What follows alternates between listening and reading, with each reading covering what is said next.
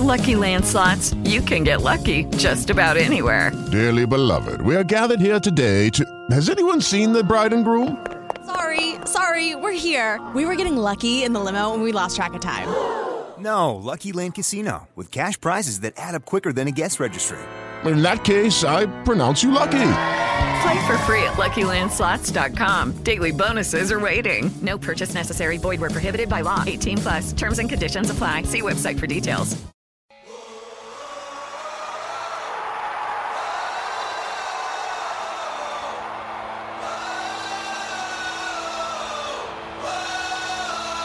Welcome to the Football by Football podcast. Welcome back to the Football by Football podcast. This is the college football breakdown show brought to you by SeatGeek, the place to get tickets to this week's game. Download the free SeatGeek app today. Matt Chatham's my name. I'm your host, and I'm joined as always by Brady Quinn, former Notre Dame quarterback and NFL quarterback. Brady, how are you? Doing well, Matt. Just been one of those weeks where you've got a lot of college football and NFL news, but this weekend, another opportunity for a lot of teams to kind of work their way towards trying to get in that top four of the college football playoff.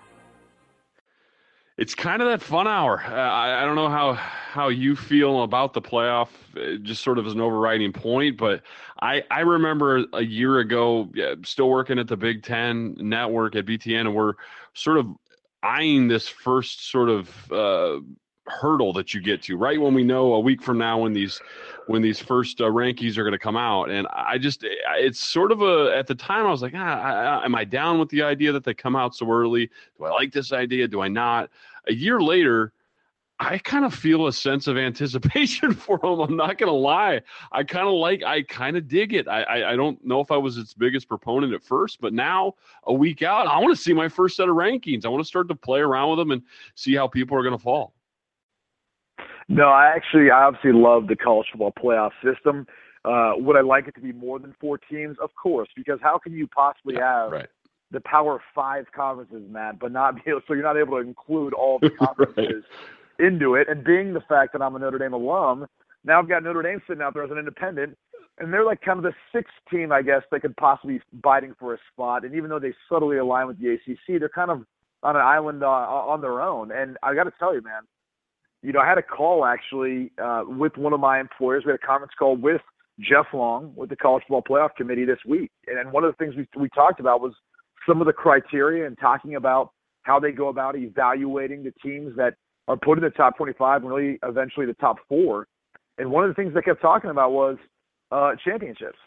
And it was the first thing that kind of like struck me as it sounds like they're trying to kind of push out Notre Dame a little bit and force them to join the conference because they kept talking about championships, one being a part of it, obviously overall record, but then you look at strength of schedule, common opponents, things of that nature that go into how they end up deciding which team should be in the top 4. And I got a little bit nervous for Notre Dame. I don't know necessarily about this year. I think they actually stack up well with some of the cannibalism going on in some of these conferences. But I got to tell you, in the future, it looks like this playoff committee is trying to force Notre Dame to get into a conference if they don't expand it to 8 teams. It is interesting to hear that little piece of news because I had thought that you just listening to some of Long's comments over the year life of this thing, and he will drop little nuggets that tell you sort of where they're leaning, where they're thinking. I mean, last year when we were having these conversations about it's got to go to 8, it's got to go to 8, and they would bat those back, not with just a definitive no, but just sort of with their pleasure with how things were. When a lot of America was saying otherwise, they just always seem to be sort of on a different plane, thinking different things. But that's not just a nudge. I mean, to think that there's purpose behind saying those phrases anyway. I mean, to think that, they want to push Notre Dame back into a conference to make them be a part of this. I don't know. That would be too dramatic a move in my view. If they're going to, if it's ever going to get changed, and it doesn't sound like at least up into like 2020 till they've even really would reconsider this kind of thing. That was a date that I heard thrown out. But the idea that you're not going to push someone with one unhappy fan base. I mean, a year ago, TCU is probably your most legitimate crier out there that they go and just win in a bloodbath in their bowl game, and they have a plausible argument for where they could be in the national title discussion. It's just at least subjective at that point. I think if something to move the dial, you need more than one pissed off fan base. I think maybe in a situation like this year, where say if as you proposed on some of your articles on Football by Football, maybe a Pac-12 team gets left out. Maybe you have a real solid 1-win team, or even 2 or whatever in Pac that is left out, and you have Notre Dame. So you have 2 sort of monsters. Say it's Stanford. Say it happens to be Stanford, which is it's a smart school, but it's a relative blue blood school in college football as well. Stanford and Notre Dame both sit on the outside, 2 pissed off, well-moneyed, well-endowment type programs. And I don't know. Maybe that would be enough to push them to action. But TCU that's upset, I don't think they cry a tear. Yeah, it's interesting when you look at how some of these conferences have adjusted just in 1 year of the college football playoff being around. Right. For example, you mentioned TCU. TCU wouldn't have even gone last year, Matt. It actually would have been Baylor, because the Big 12 implemented a tie-breaking strategy in which head-to-head play becomes the determining factor. So now, if you go look back at last year, and even the final ranking kind of showed that with the college football playoff committee, it would have been Baylor, even though TCU looked to be the better team at the end of the year. This year now, with the injury to Seth Russell at Baylor, now enter Jarrett Stidham at quarterback, you don't necessarily know what you're going to get. But on our call today, talking with Jeff Long, he did mention the fact that, look, this is very similar to the Ohio State situation a year ago. We're not going to make any rash decision on Baylor or count them out. We want to see how well they play with the personnel and see how they play from here on out. They have a clean slate. We view them from a week-to-week basis, and we try to make a lot of our judgments based on that. So he did draw a parallel to that scenario last year. And obviously, if you remember last year in Ohio State, Cardell Jones ended up leading them to a national championship. So maybe Jarrett that guy for Baylor this year. Who knows? Yeah, who knows? And I mean, that'll be probably one of the biggest storylines as we head in here. But I think the one thing that helps, I guess, Long's case down the road is he knows a lot of these teams still have to play one another. So I think if anything, they benefit off this uncertainty that we all have now. We get fired up. We talk about what if this happens, what if that happens. It keeps interest high, keeps people clicking, keeps people listening to the radio shows and the podcasts like this. And all of a sudden, in the end, like I said, you get one unhappy fan base. We can live with that. You just hope the unhappy fan base isn't Michigan or Alabama or someone that's just so revered within the sport, within the NCAA community, that they've got enough pull to really walk into one of those committee meetings and say, hey, this ain't right. We got to fix this now. But I just don't feel like I'm dreaming for chaos. I've always done that because I just simply believe that college kids are in college to learn about competition. This feels more like a preordained thing. As you said, there's obviously 5 power conferences and only 4 spots. So it can never be right. And you never want to admit to a system like that in a situation where you're touting it, that it's a higher education system. that doesn't make simple logic sense. So it's never going to make sense. You know what the other issue is, though? I mean, even if we expand to 8 teams, to me, whenever you involve people, Matt, it's going to be flawed, man. There's human error. We're all biased. I mean, you have an AD in Pat Hayden. He's the AD at USC right now. He's on this college football playoff committee. So right. I understand he leaves the room when they talk about USC and they talk about the Pac-12, and they have implemented strategies to counteract the fact that he's biased and who he represents. But my issue is right now is how focused really is he to this college football playoff committee when he's out searching for the next head coach at USC? And even on top of that, you always got to wonder too, is he possibly persuading, certain coaches here or there? I mean, it might make more sense for them to get to USC sooner rather than later. Maybe his votes somehow mimic that in not voting in a certain team if he's trying to take that head coach and get him to USC sooner. I mean, who knows how that really goes out? I'm not trying to play conspiracy theory. I'm just trying to point out it's going to be a flawed system anytime people are involved. I almost wish we go back to using the computerized system that we had for the BCS, then use that for the 4 teams or use that for the 8 teams, and then at least we take out all bias altogether. Well, you're highlighting conflicts of interest, and I think those are always important to point out. And if they exist, it's not so much a conspiracy theory. It's just simply it's logical that at some point those will become an issue to a human being. I mean, that's really all it is.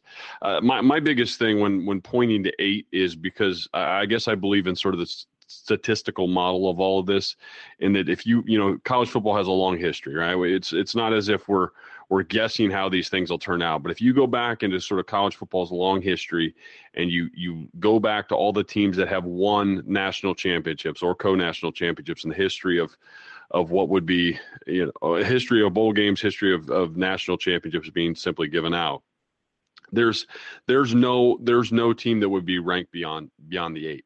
There's never been a team that, was the 12th ranked team or something that, won its bowl game in such amazing fashion that they would have been in consideration. I think every issue where you look at where there's, a legitimate controversy over who should have or shouldn't have been there, at least once you're in the 8, you're at the edge of statistical plausibility.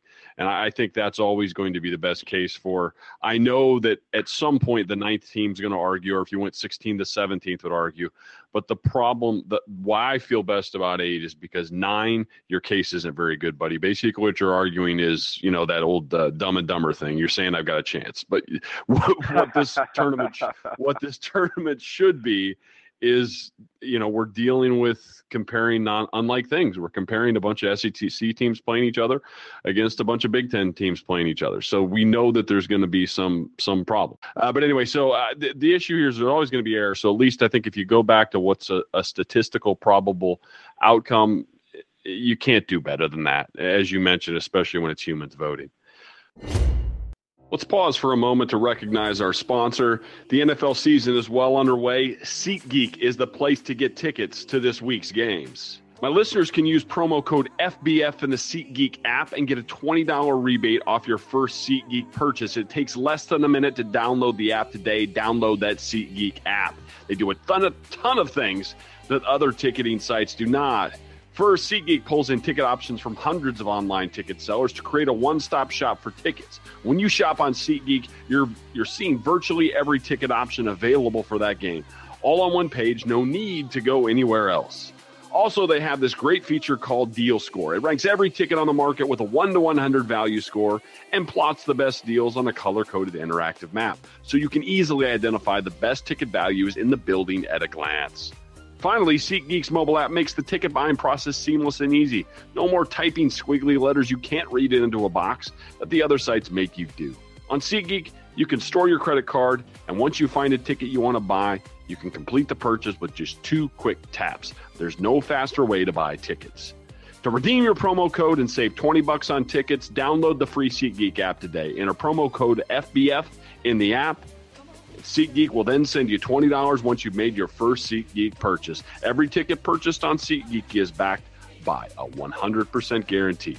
Download the free SeatGeek app and enter promo code FBF today. All right, so here, I'm going to pivot here real quick because as much as we spend, and we'll finish up the show talking through sort of specific scenarios and sort of the exciting season we've now entered and who will be involved, I wanted to pause for just a second because it's great to have you on because you played one of the biggest programs in college football and really a lot of the big hitters in college football right now. I don't remember a time, maybe historically this isn't accurate, but a time where this many big time programs, I mean, at least historically big time programs have gone through coaching transitions, especially in season, or at least in the uncertainty of a season.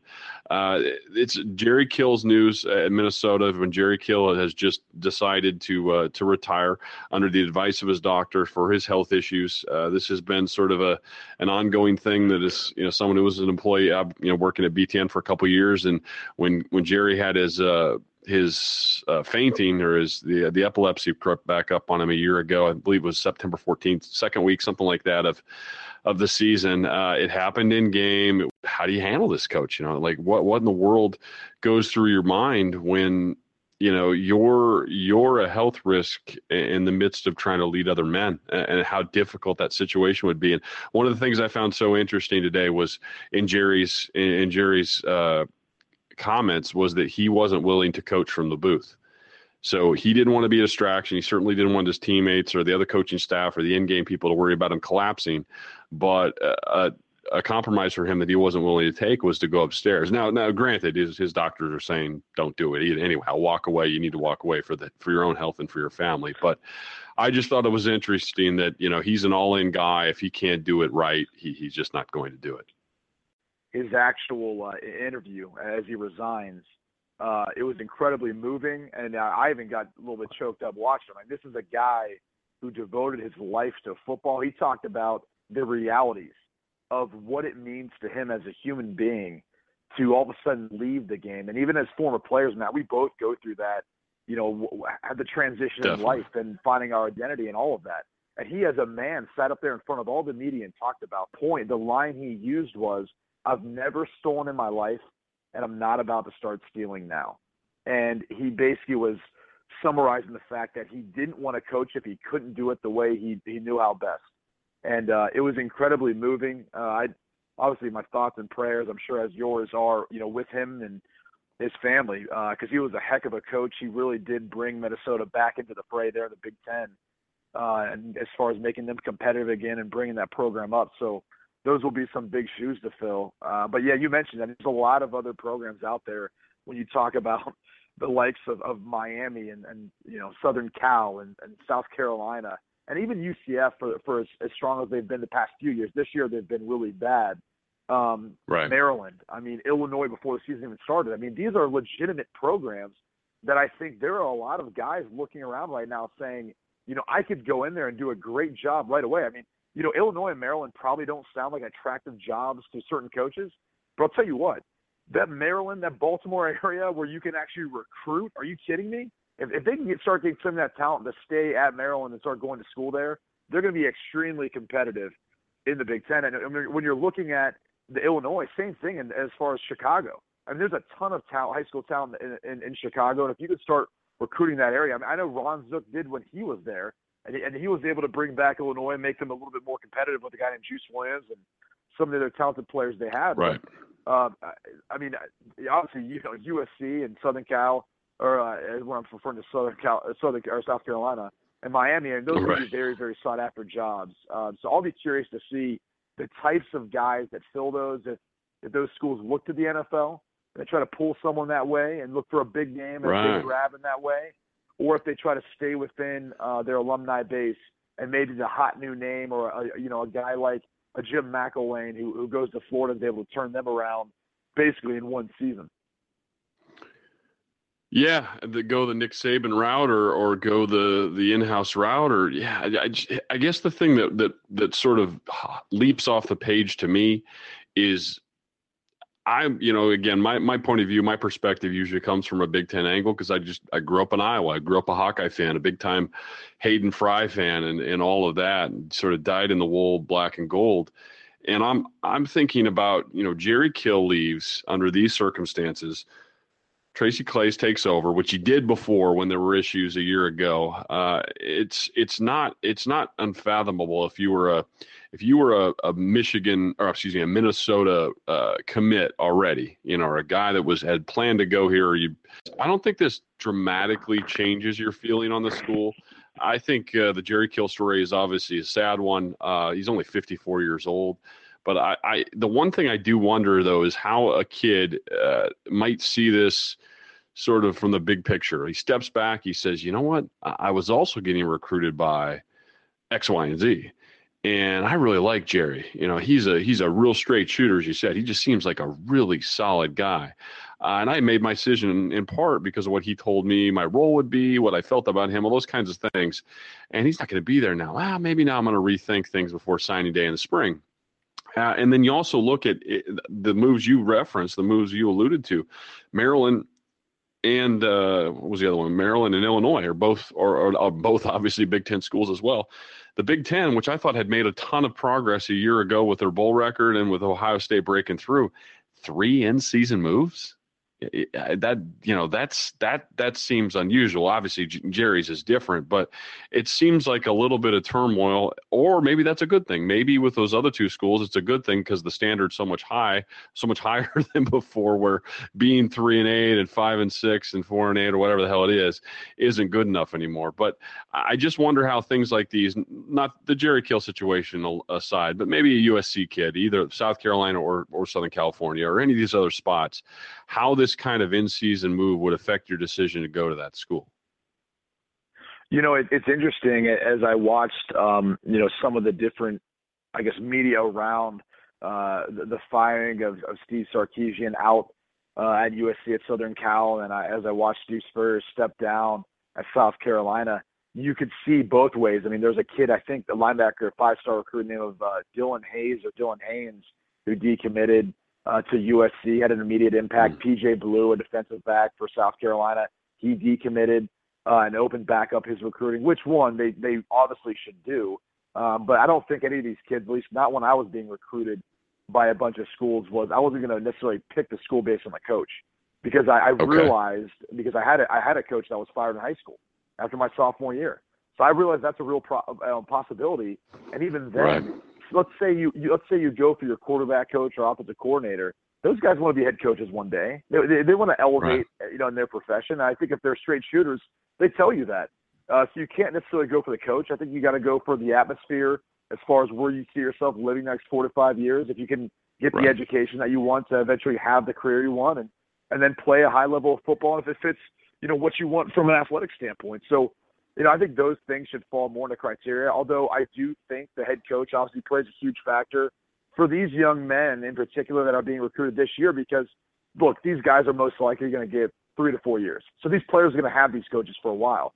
But what you had mentioned about Jerry Kill, I think if I was looking at Minnesota and I was a recruit, I probably would have said, well, there's a good chance he might retire while, I'm playing there, and someone else is going to take over. Or even if there was a health issue, knowing you're aware of that. I'm sure most recruits' parents did a good enough job explaining to them the realities of what could take place with a coach like Jerry Kill. But these other circumstances, with Steve Spurrier kind of stepping down the way he did, and George O'Leary at Central Florida, a bit surprising. And I think if not for all the success that they've had, I think a lot of people would have maybe called them out a bit for maybe quitting on their team because they had such bad seasons.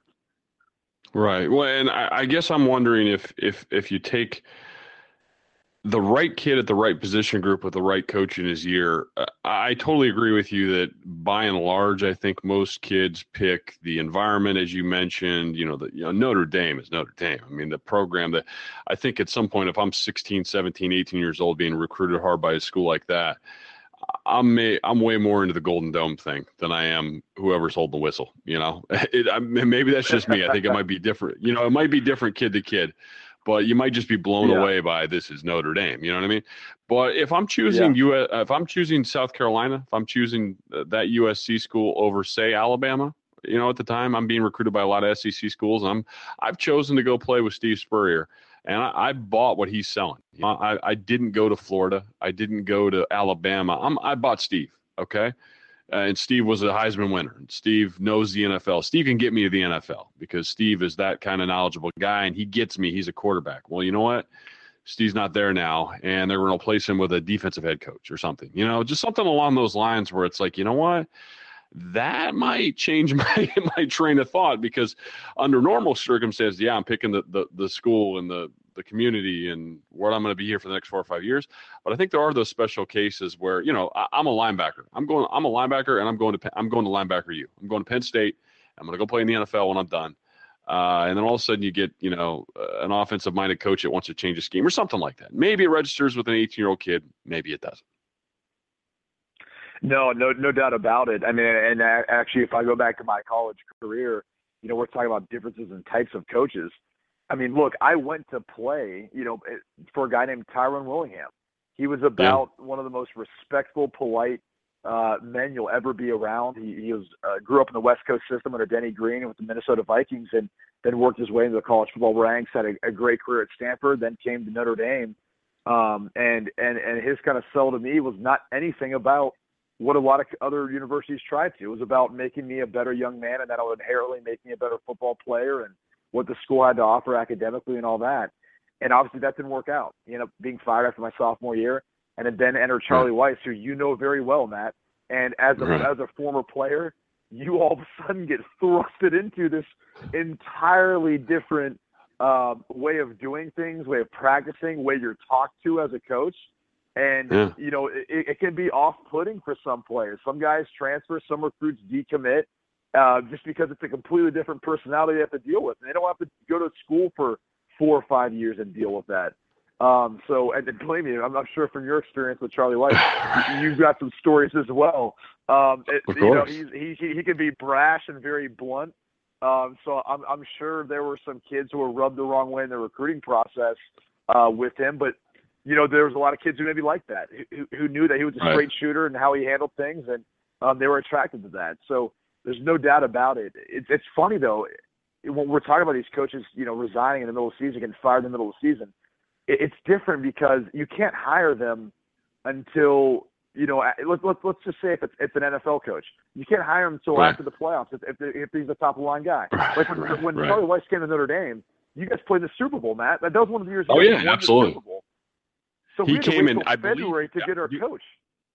Did he not come and interview, I think, during the 2 week off, like you get the week off before we go down and travel? I feel like there was a day where Charlie wasn't there or something. Maybe I'm screwing up the timeline, but I think there was a time where it was like he was allowed to concentrate on Notre Dame for today and then get back to the Super Bowl stuff after. Yes, but so think about that. Like, we had to wait in that recruiting class. You sign your letter of intent the first Wednesday in February, and he's out there winning the Super Bowl. So, it's like an entirely different deal when you're talking about these schools searching for coaches if they want to wait on a guy like that versus trying to get a college coach. Maybe they found a guy that is going to play in a bowl game, but even then they got to wait till the end of December. Now you only got a couple of months to get on the recruiting road and try to make it happen. So it's just interesting to me. I've never been a big fan of firing a coach or even having one resign in the middle of the season. I would make sure that, there's things going on in the back rooms that need to be done to get the next coach, but you let the guy finish it out and maybe you make it known that it's going to be his last season. So here's the thing I struggle with, and I'm curious your perspective on this. I mean, obviously we're aiming here for a player's perspective kind of thing, and you mentioned sort of the obviously wildly different personalities of Tyrone Willingham and Charlie Weiss. Now, again, I know Charlie well, as you mentioned. He comes from that Bill Parcells school through Belichick's school of sort of verbal hard knocks. Like we talk different, right? It's very blunt. It's very sometimes. I'll use the word demeaning, but I'm not saying that Charlie's the only one that does that. It's almost like a motivational tool where you're really brash with people, but it's something that is totally normal and I'm fine with it now. And I've lived through that for a decade. So it just rolls right off me. I expect it. I almost sometimes find myself doing it, but the point of it is not whether it's right or wrong or anything like that. It's just that it's different, right? It's completely opposite. So my question to you is something that we've batted around quite a bit on at BTN, where we would talk about, fluidity, like the ability to move in and out. Jared DiNardo used to be Indiana's head coach, LSU's head coach, Notre Dame offensive lineman back in the day. Would talk about just sort of the ability to move from program to program, whether it was for it or against it, and sort of this notion of, hey, you are committing to school, and we're trying to teach young kids about commitment. But that said, the coaches have fluidity. They're able to go wherever the hell they want, when they want, provide, some of them leave 10-year contracts at year 3, that kind of thing. So when the personality is that different, where it's like, hey, you know what? I was down with Tyrone. He was my guy. I saw eye to eye with him. I chose him because I didn't want to play for that other Charlie Weiss kind of guy at another school that I saw, in recruiting. I specifically chose not him, How do you feel about, student athletes' ability to just change his mind then? Like if the coach leaves, I should have sort of free release and be able to go wherever I want. I'm pretty sure you can actually move without being penalized for it. Now, I'd have to go back and double check on that. I could be wrong. But I know the NCAA has at least talked about it if that's not the case, because they didn't feel it was proper that these coaches could jump in and out of contracts or be fired, and all of a sudden these kids are held accountable to these scholarships when the whole world's been thrown upside down. And I know for sure, as far as signing their letter of intent, that can change as well. Oh, that can change. Absolutely. If they've already signed. So, they've definitely done their best to kind of help out with that. And I'm sure they'll continue to try to adhere to the athletes as much as possible because, I mean, look, there could be another scenario too where you have a standout player, let's say like a Leonard Fournette or a Dalvin Cook, and all of a sudden if you had a legendary coach like Les Miles or Jimbo Fisher all of a sudden get fired or maybe resign, those guys might say, well, I'm not coming back. Why would I want to come back and play with a different coach? We've talked about this before. Why not just sit out another year, or why not just wait and petition, see if I can get into the NFL draft? Well, one sort of final thought in this coaching issue, and I thought this was important since I had you on, and we can kind of lend a little player perspective here.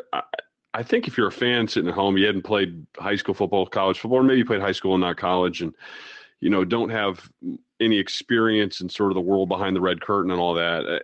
If you were a Minnesota fan and you were sort of a hardcore fan of, Jerry Kill, you liked what he's done. You love that he's turned the program around. You've loved that he's made them competitive. And you were concerned about what this now meant for even just the rest of your season. I know Minnesota's not having a great year, or say any of these situations, say, the decision to drop any of these coaches in season. At least in an amicable situation like it is with Jerry Kill, a sad situation, what is your view as a player of what the actual impact on the football games would be? Like, I think from outside football view is that the head coach is, the guy with the big giant notebook and 10,000 plays or something, and it may have been different at the places you were. Obviously, Charlie was a hands-on guy, had coached quarterbacks before he had come there in the NFL. I don't know Jerry's situation there. I can't speak to it, but it's not always a bright line thing where the head coach is sometimes a figurehead. He's sometimes the emotional leader, the guy that sets the tempo for the week, but he has very little sometimes to do with the actual game planning on either side of the ball. Is that fair? Yeah, I think it's fair. I think there's a number of ways that everyone kind of reacts to these sorts of scenarios. In some circumstances, I think Jerry Kills is very specific. That's going to be a team that I think plays for their coach, right? He wasn't forced out. He didn't resign. It wasn't like that. Right, exactly. So I think they respond kind of in his name, and maybe they play somewhat inspired because of the type of man this guy was and what he meant to them as a mentor and as a coach. But if you look at some of these other places, I mean, the wheels could fall off the wagon. I don't think it'd be much worse for Central Florida, but for South Carolina, I think they're kind of lost in the dark now, trying to pick up the pieces. I know, again, they feel confident that they'll be able to get a good coach to fix it. I've even heard, how about this rumor, by the way, Rich Rodriguez to South Carolina, which would be an interesting jump and move across the country. But he's been on that side. He's been on that side before at West Virginia. He's got some roots there, and he knows how to recruit South Florida very well. He still does actually at Arizona, and he knows how to recruit that country well. So that'd be an interesting one. Not to get off topic, but he's already in one. Sorry to interrupt, but isn't he? He's already in one retirement community. Does he need to move across the country to the other one? Do you consider Columbia, South Carolina a retirement community? I don't know. It seems a little more active than. It is active, but you're close enough to Hilton Head and Edisto Bay and all that, where it's right over there. And it's not like he's in Scottsdale either. He's he can make a case. I'm kidding, obviously, but I do kind of look at those two programs as parallel to one another. Maybe you don't. Neither of those are really legacy programs in my view, but each his own, I guess. Yeah, no, I'm with you on that, but I think, but the other way has been, like I said, the wheels kind of fall off the wagon. You've got kids who are, distressed, and they're kind of all of a sudden questioning bigger picture things, like, is this going to be the place where I stay and finish out college football? Am I going to like the next guy that comes in? Is he going to run a scheme that I like or that plays to my strengths? Right? I mean, when you look at the landscape of college football, Rich Rodriguez's system is going to be vastly different than what Steve Spurrier was running at South Carolina, if indeed that came to be or came to fruition. Who knows what's going to happen with the absence of Al Golden now, what kind of system they'd want to run. I personally think they should do something that utilizes both, Yerby in the backfield, a running back, and Brad Kaya, but we'll have to wait and see. Right. And then you go out on the West Coast with Southern Cal. I mean, Cody Kessler will be graduating after this year, so you're kind of starting over in general at the quarterback position. Either way, right. As well as some other pieces. Yeah, either way. So they're going to have to they'll be able to rebuild with not only a new system, but a new quarterback leading their offense. So that'll be interesting to see how that'll all work out. Well, one final thought. I mean, I guess the thing I wanted to sort of impress to listeners of the show that didn't have the experience is maybe this is me just speaking from my own personal experience, and yours might be different because your guy was actually, your head coach was pretty offensively involved. I think Charlie was your play caller too, was he not?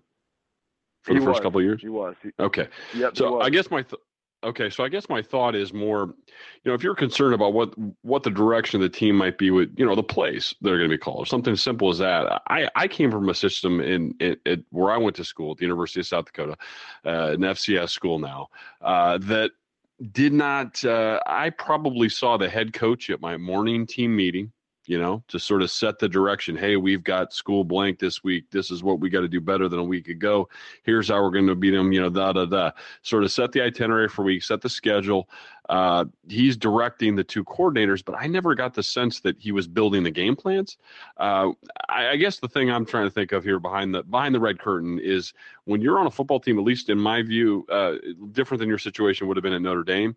Most of my interaction is with my coordinator, with my position coaches, with a lot of the guys that I see on my side of the ball. And I guess the thought here is, for me personally, at least with whatever I had going on in college, if my head coach kept his job, but my defensive coordinator got fired in season, that might actually be more disruptive. It actually might change the scheme or might change what I have to do day to day. Obviously, Jerry Kill situation, sad. I'm not trying to minimize that. I'm just simply saying, if you're a hardcore Gophers fan and you're wondering what are they going to do now? Jerry's not there. There's a lot of times in a lot of situations where the coordinators and your position coaches are really heavy-handed on what actually you do on a day-to-day basis. Is that fair? I mean, with the quarterback situation, I think it's different, but I think that is the way a lot of other players experience it. No, I think you're dead on with that. And I guess when you make a change at the head coach, but really your coordinators are the ones that are handling the offensive and defensive calls, or special teams in that case as well. Right. You all of a sudden then wonder, though, whoever gets elevated to that title, how it then affects their ability as a play caller, because they've got so many more things on their plate that they have to handle. Yeah, Dan Campbell, baby. Really yeah, exactly. Right. Flip up and leads on you, but wow. Right after the Miami Dolphins. Right. But look, I mean, bigger picture though, I think you're right. I mean, those are the guys that when you have a change, your coordinator position. For example, I just did a game for Texas. They ended up changing over their play call. Now they haven't changed titles, but Jay Norvell, who came from Oklahoma just a year ago, was fired by Bob Stoops. Charlie Strong hires him as their wide receivers coach, but now he's the they call him the in-game play caller or something like that. And Sean Watson, who's still titled as the offensive coordinator, he has the title still, but he's not calling the plays. And it's interesting to see that dynamic of how that works, because they made a change, and with the change, Jay Norvell has now really created a spark. I mean, Texas has won 3 games now under Jay Norvell's lead. As far as all that's gone, and really helped guided them with a completely different offense, where they've got this running package with Tyrone Swoops and more of a running-based offense with Gerard Hurd. I mean, it almost looked similar to the exact opposite of the New England Patriots versus the Jets last week, Matt. They basically ran the ball 54 times, and then they had like 5 or 6 passes that were essentially the jet sweep, where the quarterback pushes it forward to the wide receiver in motion. So it doesn't even count. It counts as a pass. Yeah, it didn't count that. Yeah. but you're right. I mean, the coordinators can play just as big of effect, good and bad, on a player and really on a team, just as much as a head coach at times. You know what? As a matter of time, we're not going to get into all the playoff stuff, but I think that's okay. A little anticipation for what goes on next week when we finally get the first set of rankings on here, and we get to sort of hash through where things stand.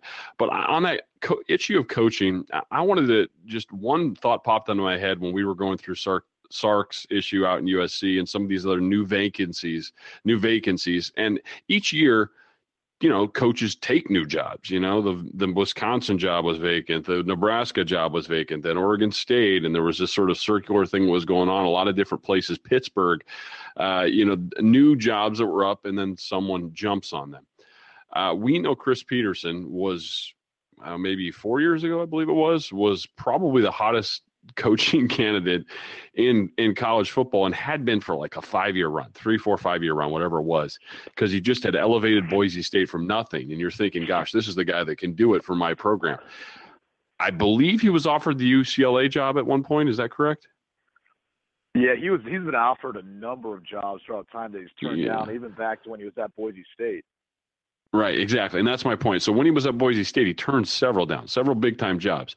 And it was kind of a head-scratcher when he finally took the job at Washington. I'm not saying it's not gorgeous up there, because it is. It sits in the mountains. It's just a really nice place. It's in the, it's in the pack, and they've struggled, and it hasn't been the Steve Emtman days necessarily, but it's still a good program.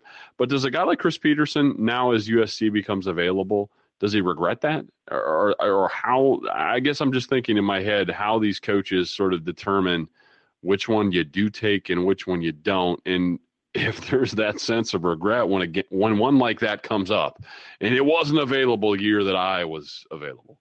That's an interesting question, Matt. And I think when USC and Pat Hayden in particular, the athletic director, if he's going to be part of their search committee, which it sounds like he is, sometimes these universities outsource to a board of regents to go about to find their candidates and so forth, because obviously the AD and some of the other people involved, and the president obviously have other things to do on a day-to-day basis. But anyways, you got to think a couple things. One, do they knock on Chris Peterson's door again?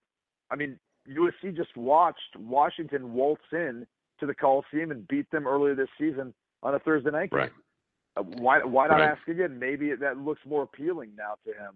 And the other thing is, you've got an interim head coach you've gone through twice now, in Clay Helton, if I'm not mistaken.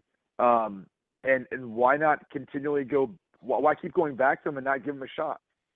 He seems to be the right guy for the job every time there's something bad that happens. Maybe he's the right guy for the job in the first place. So kind of interesting to see how USC really responds to this.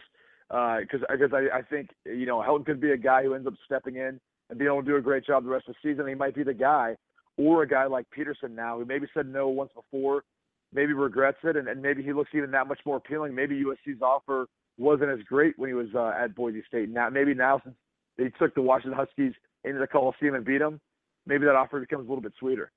Yeah, maybe it's just a Costanza thing where he says, my opposite instinct must be true. Pat Hayden passed on him twice, and at this point, whatever was opposite I was thinking then must be the right answer, correct? All right, well, anyway. Yeah, it's got to be, right? It's got to be that. So, all right, Brady, take care, buddy. Have a great weekend. Thanks for having me on. Look forward to speaking with you next week. Thanks so much for listening to the Football by Football podcast. As always, the FBF podcast can be found for streaming or download on footballbyfootball.com or blogtalkradio.com. You can download the FBF podcast on iTunes, Stitcher, and on the TuneIn Radio app. For the daily insightful stuff from guys like Brady and myself and many, many more, make sure to check out the footballbyfootball.com Facebook page and give us a follow on Twitter at FBbyFB. See you next time. Thanks for listening to the Football by Football podcast. Football insight by football players. Night, Lucky. Night, Dusty. Good night, Ned. Good night, Ned. Good night, Ned. Okay, round two. Name something that's not boring. A laundry? Ooh, a book club. Computer solitaire, huh? Ah, sorry, we were looking for Chumba Casino. That's right, ChumbaCasino.com has over 100 casino-style games. Join today and play for free for your chance to redeem some serious prizes. ChumbaCasino.com. No purchase necessary. Void where prohibited by law. 18+ terms and conditions apply. See website for details.